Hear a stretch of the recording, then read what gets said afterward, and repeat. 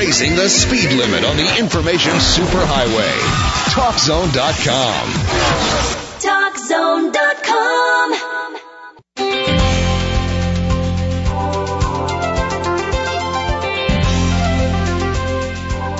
At least 1/4 of American kids are not getting their recommended vaccinations. Why? And what can be done?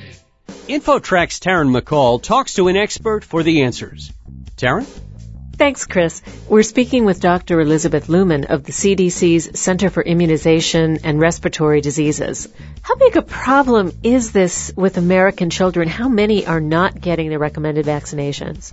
Well, actually, in this study, we found that approximately 19% of children were missing a dose or more of vaccine, but an additional 9% of children were not compliant with the recommendations because some of the vaccines they received were given too early or too close together.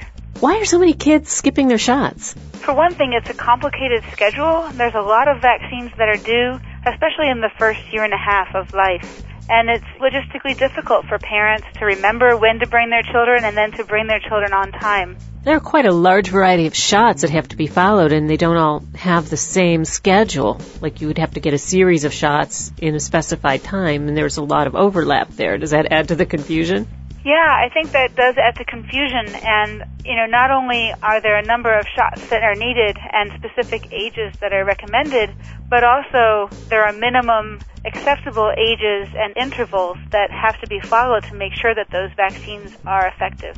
And if a child misses a step in the process, is it ever possible to get caught up? Oh, sure. In fact, doses that are given, even if the child has longer than the recommended time between doses, that's okay. They don't have to be repeated. We just like them to follow the schedule to make sure that they're protected as early as possible so that they don't get the disease. And if the child does go for a longer interval between the immunizations, does that present a danger to the child or to other children? Well, it doesn't present a danger in terms of how the vaccine works, but it does present a danger to the child because then they're susceptible for that disease during that interval. So we like to have them get their vaccinations in a timely manner so that they are protected as young as possible. For many of these diseases, it's early childhood where we're most susceptible to the disease. Isn't there some concern about children whose immune systems are not fully developed getting such a great number of vaccinations at such a young age? Actually, no. The vaccines are recommended for ages at which children can develop immunity to these diseases through the vaccine. For example, with measles vaccine, children are protected with maternal antibodies when they're born, and as those maternal antibodies wear off, they become then susceptible to measles. The vaccine doesn't actually work while the child is protected with maternal antibody, so we have to wait until those maternal antibodies are gone before we can give the vaccine. And then those vaccines are completely effective in those children. Now, when I was a child, and I'm sure when you were, there were a lot fewer vaccines to have to contend with. How many shots does a child under 5 have to get? Oh, that's a good question. And actually, I would have to also count up that number because I don't know it off the top of my head. But there are quite a few, and it's a never-growing number because as we do more and more research and develop vaccines that protect against more and more diseases, then we add those to the schedule. Now, as diseases are eradicated, such as smallpox, they can be taken off the schedule, but we haven't been successful yet at eradicating anything except smallpox. One thing that does alleviate that, though, is the combination vaccines, and those are becoming a huge help in reducing the number of injections that children need.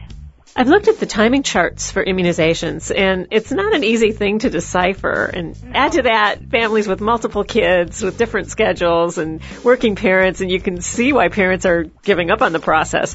What advice do you have for confused and busy parents? Actually, I can totally relate because I have 2 young children as well.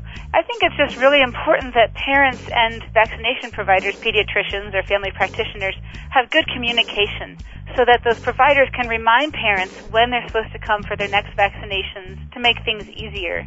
We're talking with Dr. Elizabeth Lumen of the Centers for Disease Control's National Center for Immunization and Respiratory Diseases. Dr. Elizabeth, is there a website listeners can hit for more information and advice? Yes, the CDC website is cdc.gov, and you can find information there on vaccinations as well as a host of other health information. Thank you so much for being with us today on InfoTrack, Dr. Elizabeth Lumen. Thanks for having me. I'm Taryn McCall for InfoTrack. That'll do it for this edition of InfoTrack. To learn more about this or previous InfoTrack shows and guests, visit us online at TalkZone.com. Thanks to InfoTrack reporters Roy Mackey and Taryn McCall. Our executive producer is Randy Meyer, and I'm Chris Whitting.